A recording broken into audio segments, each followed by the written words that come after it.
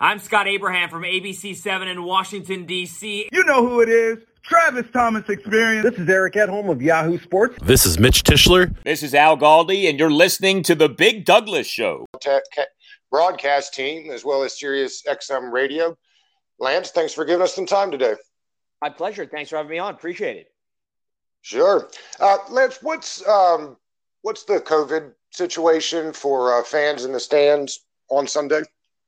Well, the Giants are not letting any of their fans come out to MetLife Stadium. They announced that well before the season, and owner John Mara, when he spoke to the media right before the season, made it clear that he's not even optimistic that at any point this season they'll be able to get fans in. So Washington and New York are going to be in an empty stadium with just media members looking on. 2 weeks later, it'll be the same because Washington had also said before the season that they won't be having any fans in. Although last week they did allow for some family members to come in. And I think that may be the possibility, too, with respect to the Giants. But, I mean, I think at least the fan base surrounding the New York, New Jersey market understands that everybody's going to have to be a spectator from afar, at least for the course of this season. That's right. Lance, Belichick assistants have had limited success at best when they've gone elsewhere. How has the team taken to Joe Judge so far? Well, I think they've bought in. Joe Judge brings an honest and blunt approach to his players, and I think all of them understand that, and they understand that there's a relatively young team, and he's looking to really revamp the culture and try to get this franchise turned around and implementing a winning way. But it takes time, as Giants fans know, I think as everybody within the organization can attest to. But I don't see there being any issues in terms of him trying to duplicate what Bill Belichick did. I think it's interesting when you bring up the track record of former Belichick assistants. And you're right, the track record hasn't been very positive. But I think one of the big issues, at least in terms of members of the media and onlookers, is associating the assistant with Bill Belichick and thinking that he's bringing the roster with him. Okay, you don't bring New England with you. You bring what Belichick taught you, but you don't bring Tom Brady. You don't bring the scouting department and so forth. So, Joe Judge, I think he's learned a lot from Bill Belichick. He understands the prep work and the intensity that has to go into that, but he doesn't have anywhere near the type of roster that he was exposed to in New England. So his mentality, I think, has been something that the players have adopted. I think a lot of the players are young. They're not that far removed from college.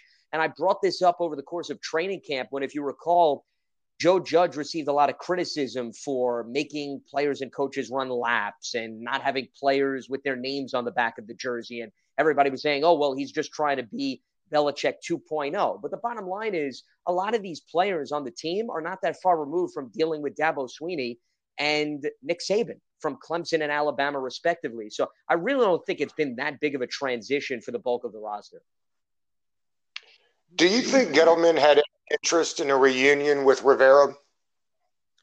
I don't know about that. I don't think that they aggressively pursued Ron Rivera. To my knowledge, don't know of anything that had a bad relationship in play between the two. I think that they got along quite well. And clearly, Dave Gettleman and Ron Rivera helped the Panthers get to a Super Bowl. I think it was more of an ownership issue with Dave Gettleman as opposed to the coach-GM relationship. But to my knowledge, I don't believe that they made a very strong pursuit for Ron Rivera. I think there were other candidates that they had a great deal of interest in. The parallel between the two quarterbacks will be interesting because they'll always be from that same draft. How confident is the team in Daniel Jones still? How long is the leash for him? It's certainly not Colt McCoy time, is it? No, I don't think it's Colt McCoy time at all. And that's why I think the leash is quite long. To answer your question, Joe Judge has been asked about this on a daily basis, and he has said publicly that Daniel Jones is their guy. And the turnovers need to slow down. There's no doubt about that. And they can't continue at this rate. He's had at least one turnover in each of his first 5 games. Turnover differential was a killer last season. The fumbles, most notably, as opposed to the interception. And you can't win football games. I don't care whether your quarterback is a polished veteran or a young guy. It has to clean up, as well as his decision-making. I think Daniel Jones would be the first one to say that. But I also think perspective is needed in the conversation. This is where I think there's a big difference between Dwayne Haskins and Daniel Jones because Washington clearly is going in a different direction. The fact that you have Kyle Allen and Alex Smith who got into the game last week because Haskins was benched. I don't think the Giants have any plans to do so. I think they understand that Jones is still a young quarterback. He's a young quarterback that also has worked with a variety of different offenses in a very small sample size. Remember, he was with Duke and Cutcliffe, his head coach. Then he had Pat Shurmur, and now he has Jason Garrett. It's very difficult for a young quarterback, and this is not me making excuses for Daniel Jones. This is, Douglas, the reality of the National Football League. And all you have to do is look at Alex Smith, a quarterback in Washington. Alex Smith, when he was in San Francisco, had, 6 different offensive coordinators in his first 7 seasons. And it's no coincidence that things clicked once Harbaugh and Greg Roman arrived on the scene in San Francisco. And he was a completely different quarterback. So I think the Giants need to present that for Daniel Jones in conjunction with his decision-making getting better. But you put in Colt McCoy or you put in another quarterback, such as Clayton Thorson, who they brought in, who was with Jason Garrett, how exactly is that helping your organization in the short term and the long term? Those guys are not your franchise quarterback. So you have to give time for the young quarterback to develop, and benching him, regardless of his struggles, I don't think that helps accomplish that feat. I completely agree. And of course, the other big difference is the staff there drafted and wanted Daniel Jones, which clearly is not the situation in Washington. Lance, it's early. What does the injury list look like for the Giants? Well, I think the Giants are in relatively good shape in terms of the guys that came out of Sunday's loss to the Cowboys. Lorenzo Carter is the notable one. He unfortunately tore his Achilles, so he's done for the season, and that certainly is a notable loss for the Giants. But, they already put him on injured reserve, so he doesn't really count against the injury report. O'Shane Ximenez is another one of their young pass rushers. He's currently on IR too. The only player that I think right now his status is up in the air is Sterling Shepard, because Shepard is on IR. He's eligible to return, the Giants wide receiver, because he has now missed 3 games. But they also have had a few other players that have been on IR, and they haven't brought them back immediately. So I don't know necessarily whether or not Sterling Shepard is going to be back in the mix this week. I think a lot depends on what transpires in Thursday and Friday's practice. Jabril Peppers came out of Sunday's game okay. He was the other notable player. He had missed the previous game due to an ankle injury. They had him on a rep count in Sunday's loss to the Cowboys, but I don't foresee him being limited this week. Other than that, like I said, Sunday's game, it was really Lorenzo Carter as the biggest and most significant loss. And, they're going to have some other guys step up in terms of help a pass rush that, let's face it, Douglas, does not have a star guy. Marcus Golden's back with the team. He had 10 sacks last season, but it's a new scheme. I think, to me, Kyler Fackrell is a name that comes to mind. He's going to be a guy that is going to have to step up, and a mixing and matching of some of the rookies that they brought in over the course of the draft that have mainly played special teams, such as Cam Brown and Carter Coughlin, who I think little by little are going to get more opportunities on the defensive side of the ball.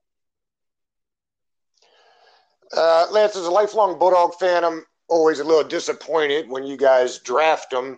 How surprised was the franchise by DeAndre Baker? I think it certainly caught them by surprise. I don't think anybody anticipated that he was going to get into legal trouble.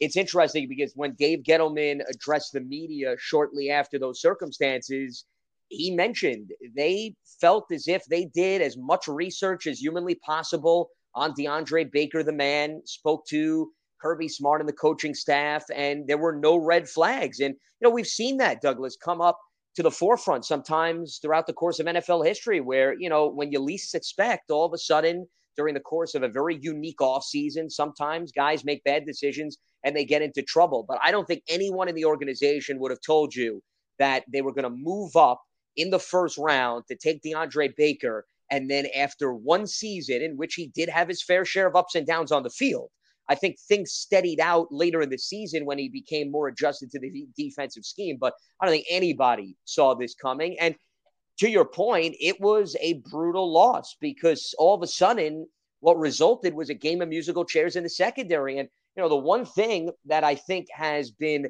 a big struggle for the Giants over the first 5 games, they've got James Bradbury on one side of the ball, who clearly is their top corner, and that proved to be a very good investment. He leads the NFL in passes defense. He's been steady. They've got a big question mark opposite James Bradberry. And, what I'm seeing game in and game out, specifically in the Cowboys game, whoever James Bradberry is defending, let's say it's Amari Cooper, then that's fine. The quarterback's going to go to the opposite side of the field, and he's going to see if a guy like Ryan Lewis, who now has taken on a larger role, can slow down any other wide receiver. So I think if you're Washington, I'd be stunned if they look opposite James Bradberry and don't try to attack this Giant secondary.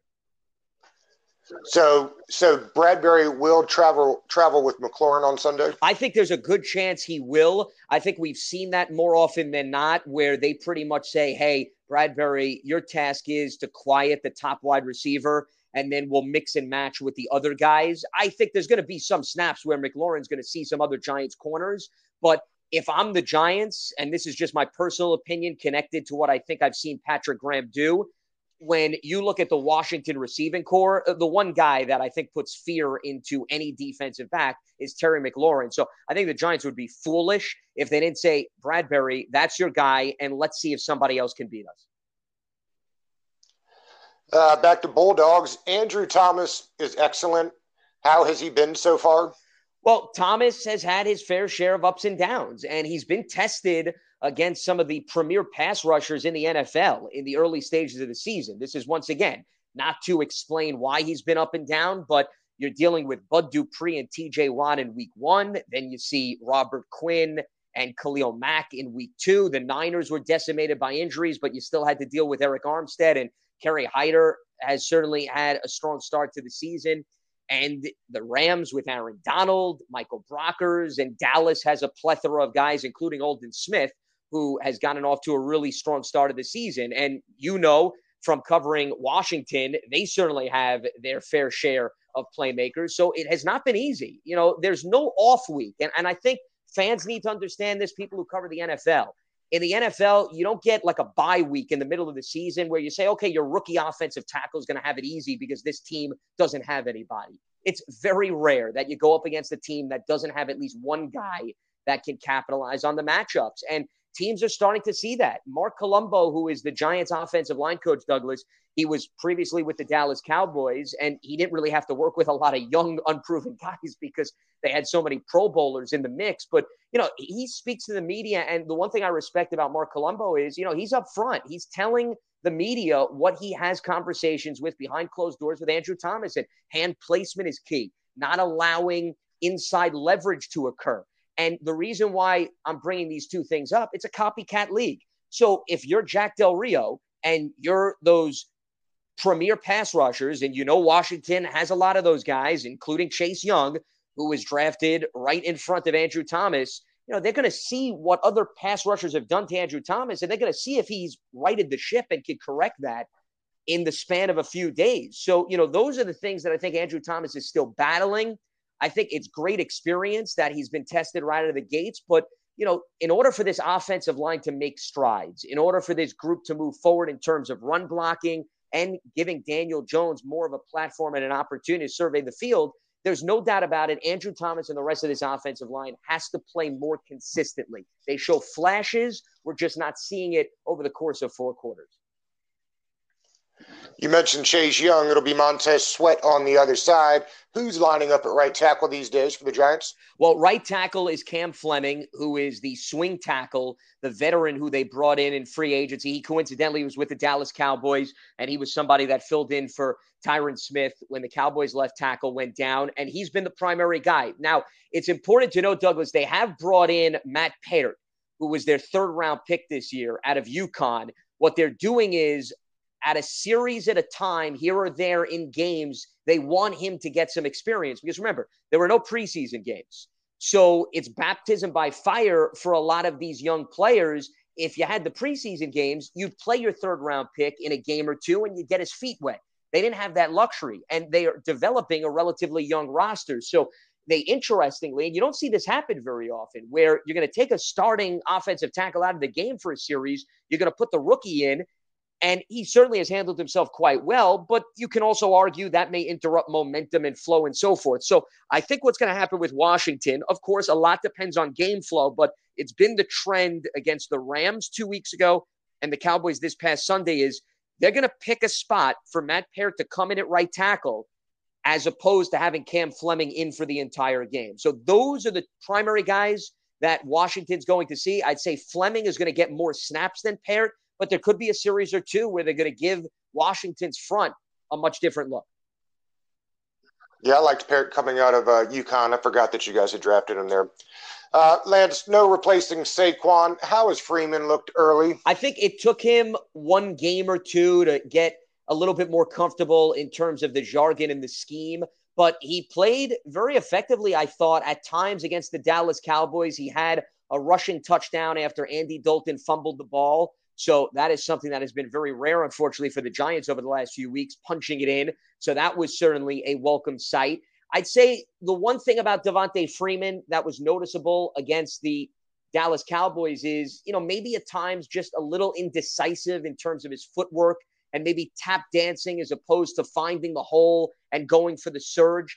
I will say this, of the group of running backs that the Giants have, and they're going to mix and match, Freeman's going to be the lead guy, but expect to see a little bit of Dion Lewis and expect to see a little bit of Wayne Gallman. Over the last few weeks, I think in the absence of Saquon Barkley, it's fair to say Gallman, who has not been receiving as many snaps and carries, I think is by far the biggest spark plug in the backfield. Every time he's gotten a carry, there's just a little something that he brings to the table that I think the other running backs don't. So they're going to continue to mix and match until they get a good flow going. The rushing attack is dependent on the play of the offensive line, as I noted earlier. And because the offensive line has been very up and down, the rushing attack has been up and down. They've had one really good performance as a team. That was 2 weeks ago against the Rams when they ran for $135.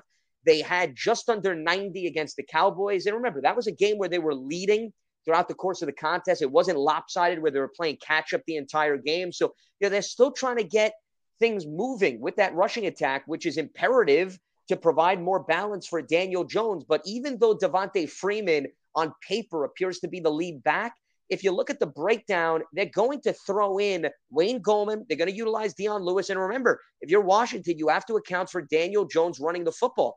Prior to the Cowboys game, he was the leading rusher in 3 of the 4 contests, and he will take off. So Washington has to be prepared for him not just extending plays to get off the pass, but also looking to run to pick up first downs. When healthy, is Shepard still the primary slot receiver, or are they moving him out to the boundary? He's been playing a little bit of both, but Shepard is the primary slot guy. You're going to see Golden Tate in the slot too. But keep in mind, with Sterling Shepard on IR for the last few weeks because of the turf toe, they have had to move other players into the mix. So that's why Golden Tate has taken the assignment in the slot. He's Mr. Versatility on the team because they believe that if they could get him out in open space, he's very dangerous with yak yardage after the catch, which he's proven over the course of his career, whether it be with the Detroit Lions or the Philadelphia Eagles. But when you look at the receiving core right now, I think they're looking, and it's funny you brought up who's the main guy in the slot. They're looking for somebody to take advantage of that opportunity. They're calling up Austin Mack from the practice squad. He's now on the active roster, the undrafted rookie out of Ohio State. They had called him up briefly 2 weeks ago with the Rams. He was inactive. I think with them parting ways with Damian Ratley, who picked up a costly penalty that wiped out a touchdown in the Dallas game, I would expect to see Mack, if Shepard doesn't play, maybe get some opportunities out of the slot. He's somebody that can really run the entire route tree. He is a strong player from a strong program in terms of Ohio State. I'm interested to see how much they throw on his plate, assuming, of course, he's active in Sunday's game against Washington. That would be another candidate that you could see line up in the slot. Liz, what am I missing with Evan Ingram? Well, I think that's a million-dollar question, Douglas, that a lot of people are asking. And unfortunately, they've been asking about it for multiple seasons. It's not just this season. I go back to 2019, and I was very high on Evan Ingram because I thought if he could stay healthy, they could utilize him in so many different ways that he's going to be a headache for defensive coordinators. And he proved that. In the first few games, you go back to 2019, this was a guy that became a vertical threat. He had a very lengthy touchdown against Tampa Bay, which was Daniel Jones's first career start when they went in a different direction from Eli Manning. And he came out, I believe it was the beginning of the second half, and he had a short catch and run for 75 yards. And you saw what Evan Engram was capable of. He was off to a career year in the first 4 games of the season. And then, unfortunately, the injury bug struck. Now, this year, he stayed primarily healthy. It's just been very shaky and up and down. I think part of it has been the concentration drops, which has certainly plagued him during the course of his career. I think the other thing that you see as to why his numbers have fluctuated, because we saw a very strong performance against the Bears in the second half. And then against Dallas, you see them utilize him as a runner out of the backfield off an end around. So, they understand they could tap into his athleticism. I think the big thing this season is think about the personnel, Douglas, okay? Saquon Barkley goes down. He's out for the season. Sterling Shepard, I mentioned, is sidelined with a turf toe. So if you were a defensive coordinator, you're playing the Giants, and this goes back to what I was talking about earlier with Terry McLaurin versus the other wide receivers. In this league, if you look at the really good teams, the Dallas Cowboys, which nobody's great in the NFC East, but I use Dallas as an example because Dallas has Amari Cooper, Michael Gallup, and CeeDee Lamb, as well as Zeke. Okay, so you're giving the defense something to think about. You want to shut down Amari, that's fine. CeeDee Lamb could go off, which he proved against the Giants, and so can Michael Gallup, with 2 great catches down the stretch. When you look at the Giants right now, if you're focusing on Evan Engram, you're basically telling them, okay, that's fine. Let CJ Board beat us. Let Golden Tate beat us. I don't think the Giants right now have a number of consistent weapons, guys that have proven week in and week out that you should take attention away from Evan Engram and direct it there. So until that happens, until the other playmakers step up, that's what's making it very difficult for Evan Engram. And that's why the Giants and Jason Garrett needs to find creative ways to get Evan the ball, especially if he's seeing double coverage, such as I mentioned, the end around out of the backfield. He's capable of doing that, but I think it's a lot on the shoulders of the other Giants' weapons. They have to make plays to further free up Evan Engram. Well, tight ends have been crushing Washington for a decade, so I'm sure he's due for a career day. Well, but it's funny you mentioned that, Douglas. Believe it or not, the Giants have been plagued by covering the tight ends as well. Now, this season, it hasn't been as bad as in previous seasons, so I think you can make a fair argument on both sides with respect to that. What is the organization saying about a new deal for Leonard Williams? Well, they gave him the franchise tag, and they are continuing the negotiations into the offseason because right now the deadline's passed. They can't give him a new deal. And I think both sides understand that Leonard Williams is still in that area where it's a prove-it type of year. And when he joined forces with this new coaching staff, Patrick Graham specifically, the defensive coordinator, as well as Sean Spencer as defensive line coach, I think, the big thing that they're working on is Leonard Williams is a pressure guy that's capable of collapsing the pocket, getting hits on the quarterback. Douglas, what he hasn't been able to show more often than not is finishing, getting the sacks. Believe it or not, he has 2 sacks, which is tied for the team lead.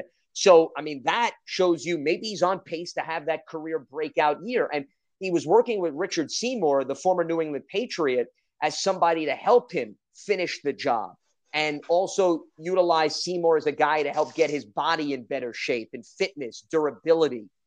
So all of the things that Leonard Williams has shown this offseason, I think shows you that he's dedicated to the craft at hand, and he understands that this season is extremely important to him to also prove to the Giants that he's worthy of a lengthy contract, and he's also worthy of a guy that's not just going to be there to get quarterback hits, but can stop the run consistently and also, as I mentioned, finish. So I think the Giants want to see a little bit more of that, and that was why they weren't in a rush to give him a long-term contract. And I think that was the best move for both sides, because why lock up a guy just because of the fact that you gave up resources to trade for him?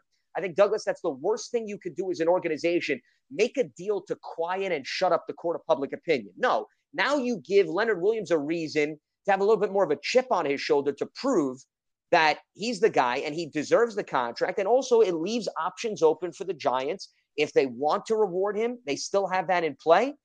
And if they don't, they can then use the salary cap to address other areas of need. I personally have been a big fan of Peppers ever since Michigan.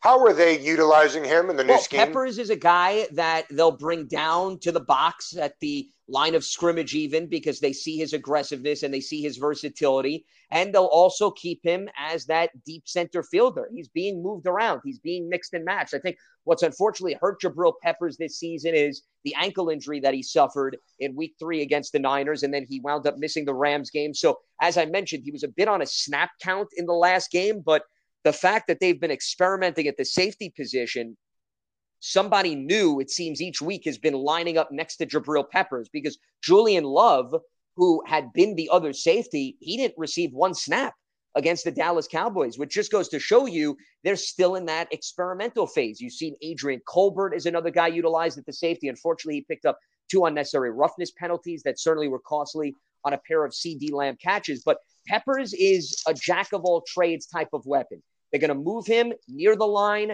back.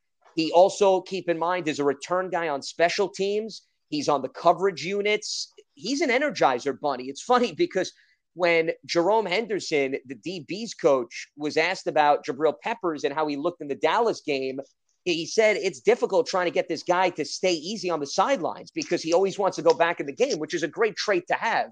They need a bunch of other Jabril Peppers. That's what the Giants right now need. They need those energy guys who are out there and they're consistently making plays and limited mental mistakes. That's what's really coming back to bite the Giants. And when I say mental mistakes, I'm talking about penalties and I'm also talking about missed assignments. So, Peppers, you're going to see a little bit of everything with how they line him up on the field. Well, Lance, somebody's got to win this thing. In the end, what do you think makes the difference short of scoring more points? Stating the obvious, though that has been quite the challenge for the Giants in all fairness in terms of putting points on the board. To me, Douglas, I think this game comes down to the trenches. That's where I see it coming down to because let's look at both of these teams and let's look at both the offensive lines and the defensive lines. Both offensive lines are struggling right now. The left side of Washington's offensive line is a big question mark. I think it'll be interesting to see if Brandon Sheriff returns. I know he's eligible to come off IR, and according to the practice reports, he practiced today a little bit. So the fact that he was limited, maybe that's a sign and a step in the right direction. I think that would be a big boost, even though, of course, he would be on the right side. So they can be tested by the Giants' defensive front, which has shown it can get pressure on the quarterback and stop the run. Then you look at the Giants' offensive line. We talked about Andrew Thomas having his fair share of ups and downs. Daniel Jones, forget the sacks. He's been pressured a lot.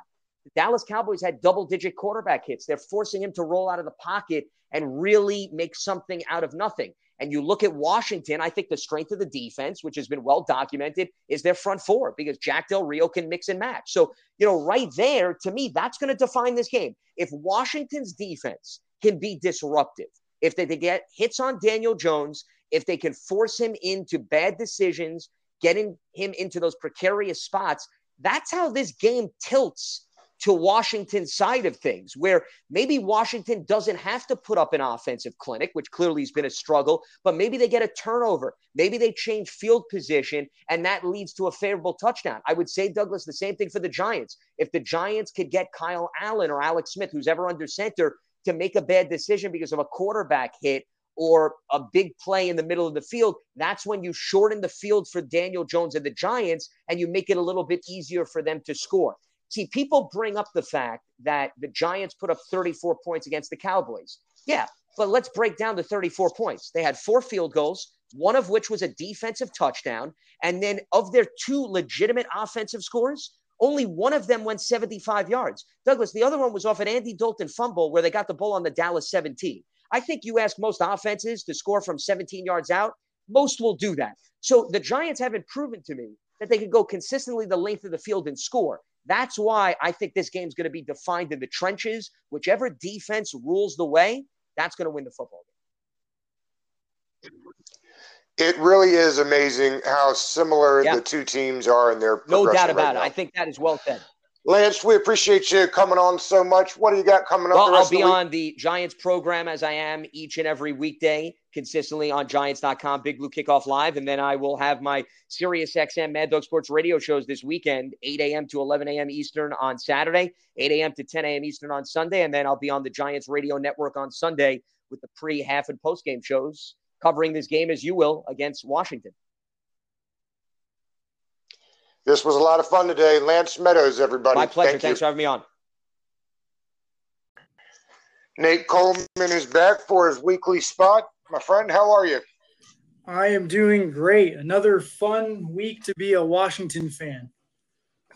These shows would be a lot easier if they'd start putting up points and winning ball games, that's for sure. Absolutely. Well, let's get into it anyway, because that's what we're here for. They had a good drive. We'll do a little bit of offense today, not much, because frankly, that's how the game went. I'm curious to know that when you guys look at the numbers and go back and study the tape, what is it that you can actually get out of a game like this? Or do you just throw the whole thing away and say, we'll start again next week? Yeah, I mean, I think you have to throw away a lot of it. I mean, obviously the game still counts, but anytime you put in a backup quarterback, you kind of can throw away the game plan you probably had because they're just different styles of offenses. But, I mean, you can take a little bit from the drives with Kyle Allen. He showed kind of what he's always shown. He's kind of volatile, but he knows the offense. He'll take what's given to him. He'll throw the ball away if he has to. He'll protect the ball for the most part. You saw a lot of that, but again, he didn't really have any throws beyond 10 yards down the field. Everything was a check down to the running back or a short pass. But I mean, he looked more comfortable. He kind of seemed like he could pick up blitzes and pick up pressure and get rid of the ball. But it's really hard in such a small sample, though. You'll have to see more. I would have liked to seen a full game of him because I think you would have had different results if he had played the whole time. I don't think he would have taken, 7 total sacks. I doubt he takes that many. But, I mean, overall, it's a horrendous performance. And looking forward to playing a new team. Yeah, the offensive coordinator has taken a lot of heat this week, and rightfully so. But the game plan, as I understand it, is to do a lot of the 2 running back sets, throw a lot of short and intermediate routes to bring linebackers and safeties up, and then eventually take big shots late in the second quarter, early second half. Is that right, or am I wrong there? You could say that. You can point the finger in so many directions with this offense. A big problem for this team, just since I've been a fan, 20 years, they never have any depth at key positions. At receiver, you talk about taking the top off of a defense. You don't have anyone who can do that. It's just Terry McLaurin, and that's it. So it's easy to blanket him with coverage and just leave the middle exposed, and then you can concentrate on that area. But I mean, the explosive plays is what everyone keeps talking about. That was kind of one of the first things I looked at. But the defense has given up 34 explosive plays, and the offense has only generated 18 explosive plays. So basically, we're giving up twice as many as we're getting. And then when you give up 4 fumbles and you have so many turnovers, it's just really hard to generate a lot of points and explosive or big plays down the field when you don't have players who are good at that. You really just have McLaurin, and then I don't feel like they're really utilizing Gibson the way he's supposed to be used. But there's a lot to point fingers at. Just you could look at the coach, look at the play calling, look at the players. I mean, it's everywhere. It's kind of hard to just pinpoint it on one position right now. Why do you think they got out of the run game so quickly? How many runs did they have knowing they couldn't protect the quarterback? Yeah, they have one of the lowest run rates in the NFL, and a lot of that is predicated on game flow. What I mean by that is if you're playing with the lead versus playing from a deficit, and they play with a deficit more than almost any other team in the league. So when that happens, you're forced to pass it more. They're not bad at rushing either, especially out of 11 personnel. They actually are still averaging, I think it's 4.5 yards per carry. So, and the reason for that is when you play in 11 personnel, you have 3 receivers on the field and the defense isn't really able to stack the box like they want to, but they don't incorporate the running game that much because they don't seem to be successful with it early on in the game. And they're usually playing from behind by then, and then it's just catch-up mode. And it's really easy for a defense to pin their ears back and just rush the passer when they don't have to worry about the score. They don't have to worry about you running it. And then on top of that, you don't have to worry about the big play with this team. So really, you can just stack the box, play within 10 yards of the line of scrimmage and just keep everything in front of you. It's easy to do. They would never cop to this, I'm sure, but if you gave them a truth serum, I have to imagine they're disappointed they didn't go after Hooper that ended up with the Browns. Tight end is a severe problem on this team. Oh, it's awful. I mean, the big thing you hear about, oh, well, they tried to go after Hooper. They tried to go after Cooper. Well, what was our backup plan there? Did we have a contingency? Who else did we go after? You could have still gone after Hunter Henry, even though he signed that franchise tag. You still have the ability to trade with them as long as you offer him a bigger deal. So I don't feel like they really went out of their way to address the position or wide receiver for that matter. I mean, think about what their backup plans were. It was Logan Thomas for Austin Hooper and then Dontrell Inman basically for Amari Cooper. How crazy. Well, and I've been told repeatedly that they actually didn't go after Hooper at all. Yeah, and I've seen reports to varying degrees. I don't really, I'm not there in the front office, but I think they knew tight end was a position of need. This was a really weak draft class, and then the free agent crop wasn't great. But I mean, you had Eric Ebron, Hunter Henry, and Austin Hooper. They're good pass catchers. They all would have been a major upgrade. And I think the biggest problem I have with Thomas, like obviously he's not a route running savant. He's such an awful pass blocker and run blocker. If you ever watch them, the few times where he actually does line up as a blocker, he gets blown up every single time. Like it's very apparent on tape. And then in the run game, you'll see a lot of cutback runs where they'll have him come across the formation as like a wham blocker. And all he has to do is just stop the edge. Like he doesn't have to blow them up or anything, but he seems to whiff on run blocks more than any tight end I've ever seen. He's been pretty terrible. If they just had an average tight end, it would be a lot easier. At this point, like, probably would have been an upgrade. It's amazing that he just can't seem to separate. The one thing I thought for sure, throw the blocking out, I thought at least his athleticism would allow him to separate from linebackers, and it just hasn't proven to be the case. Yeah, you nailed it. I mean, he's a vertical threat, and he's a big target, but yeah, he can't separate quickly, and that's what you need in this offense when you can't pass protect. The defense gave up 30 points again. What is going on? Yeah, it's I think explosive plays are the name of the game. They've given up 34 so far. That ranks near the bottom of the league. They're fairly efficient as far as like on a per play basis, but it just seems like the big play has killed them. And then obviously tight ends have just destroyed them. And it's not just random. For a decade. Yeah. And I mean, it doesn't really carry year to year. It just kind of, it seems that way when they're always bad. But you're right, though. It does always seem like it'll be a tight end you've never heard from, and they'll just destroy us. But no team in the NFL has been targeted more by tight ends than Washington, from a sense that every opponent they play uses more 12 tight end or 12 personnel against them.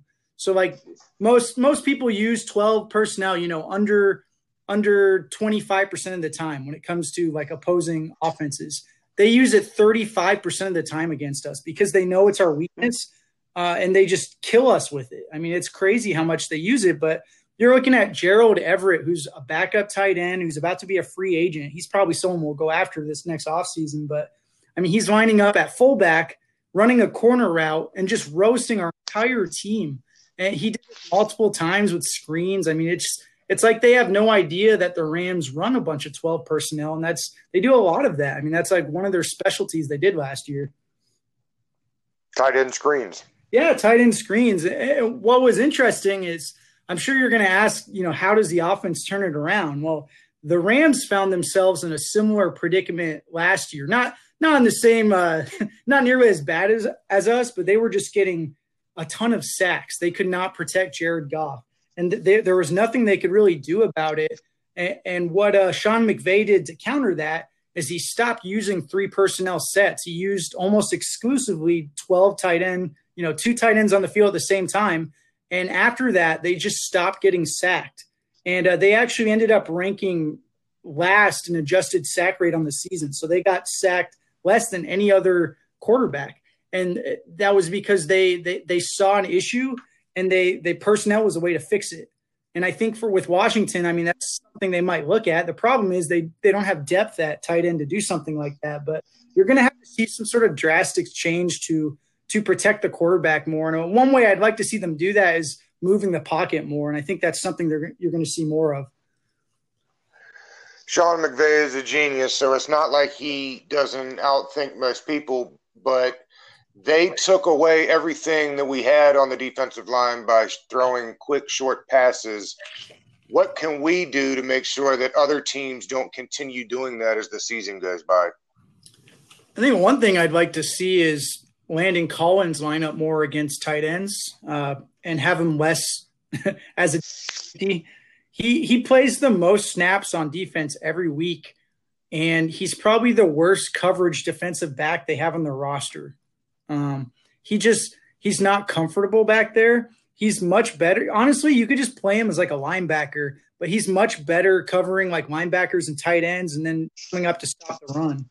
So I'd like to see them rotate Kendall Fuller more at free safety, just a little bit. No, I'm talking like maybe 15% of the time, and then give the rest of those snaps, to some of those other players like Curl or Everett. And Apke's going to have to keep playing too. He's really the only free safety you have, which is sad to say, but I mean, that's not his fault. He should be a backup player and they have him starting. So, I mean, that's really on the staff and the front office. And it was amazing. I think Everett was actually filling in for Apke, to your point, because you're right. Collins played every snap this week. And for the first time, I think all season, Apke did not. But that means you have 3 or 4 safeties on the field at one time if you've got Curl playing big nickel, which surprises me. Yeah, I mean, it's all about and not free safety, not fast safeties, but big box safeties, basically. Yeah, I mean, there's not a lot. It seems like their scheme is to play 2 safeties deep all the time, and then they honestly have like 4 strong safeties and not 1 free safety that they can actually use. So it's like a lack of depth, and then the talent they have, they're just not quite there. And Collins is even struggling at coming up. He's missing a lot of tackles in the open field. So like I'm not sure what he's good at right now. Like when the Giants really utilized him, he was a great pass rusher. They'd use him occasionally to rush the passer, and they'd use him a lot like down in the box or down in the flat.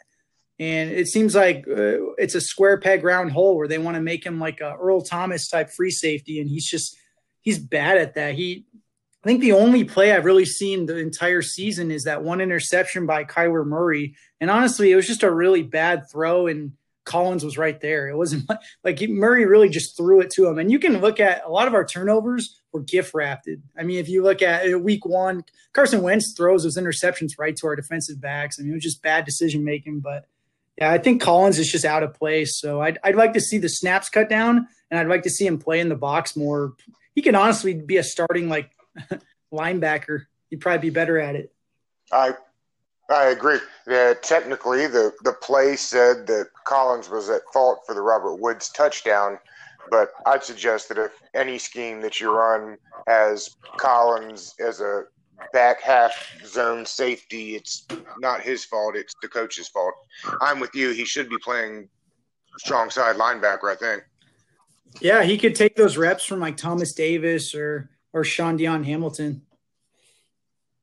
Well, and Sean Dion, I haven't seen him in weeks. Yeah, he's missing in action.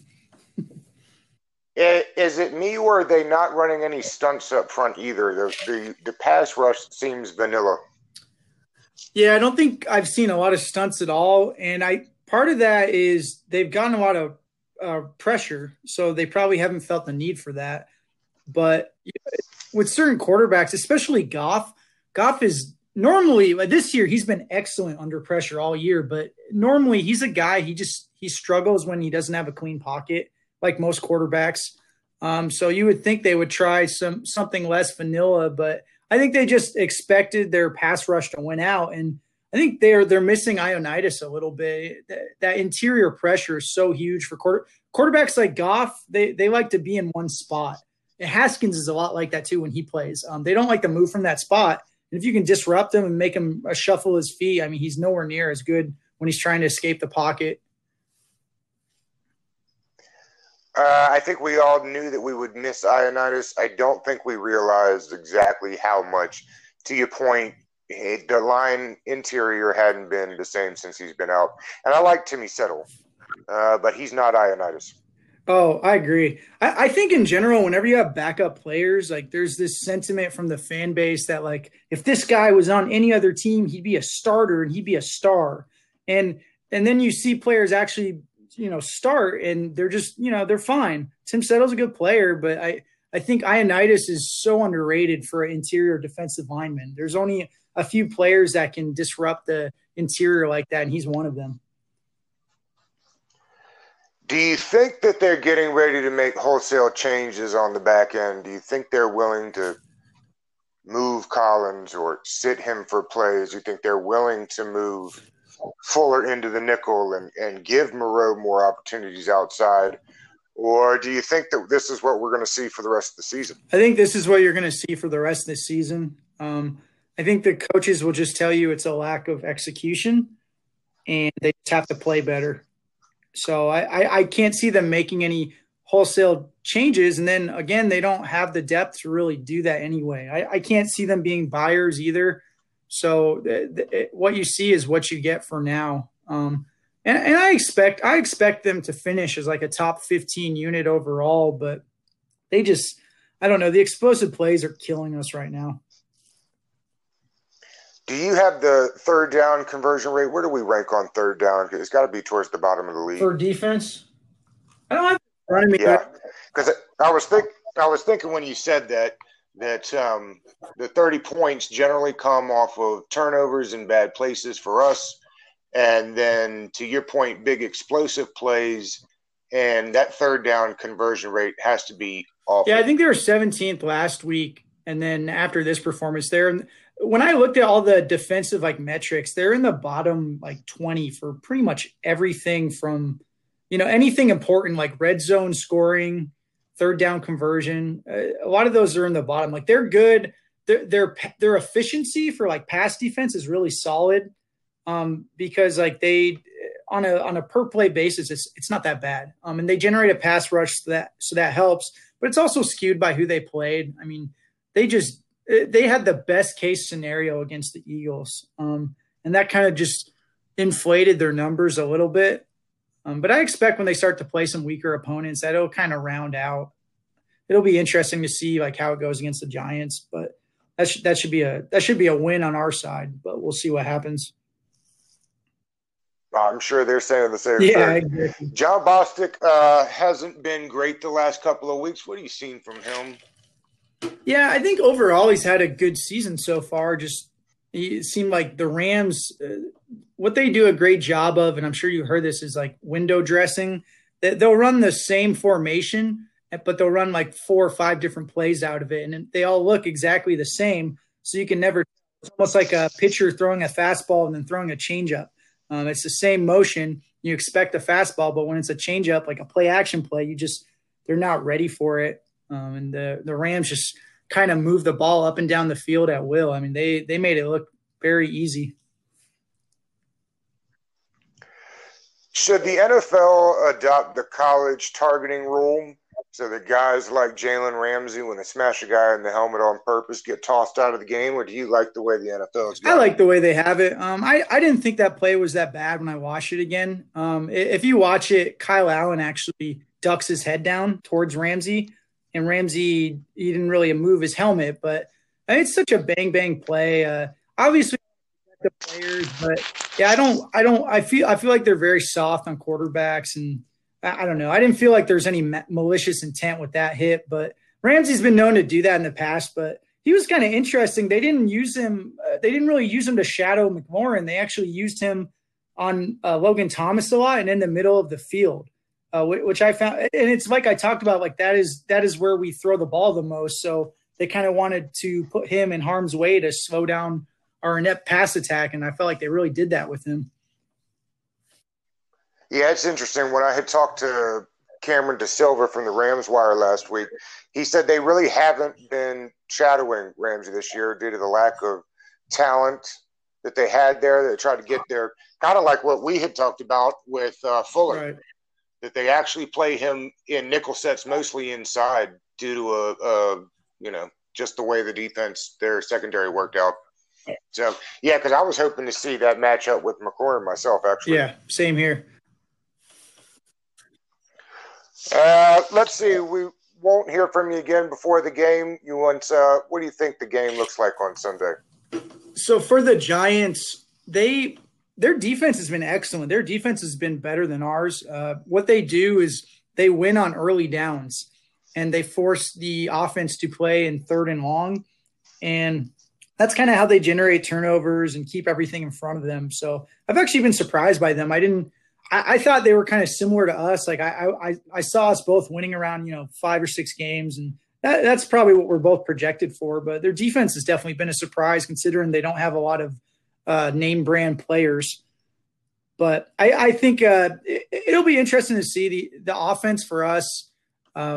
We just struggle so much on 3rd down. We still rank on third to go. Like we rank 16th in the league right now with yards needed to convert a 1st down, which is pretty normal in the league. We average we need about 7.6 yards to go on a 3rd down.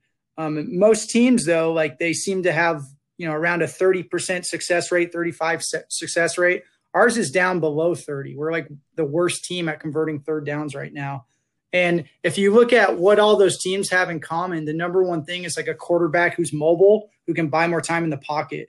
And I think that's something you can't just change that overnight for us. But I think the play calling could be better on 3rd down. And I think the battle's going to be won or lost on 3rd down for our offense. But it should be a close game.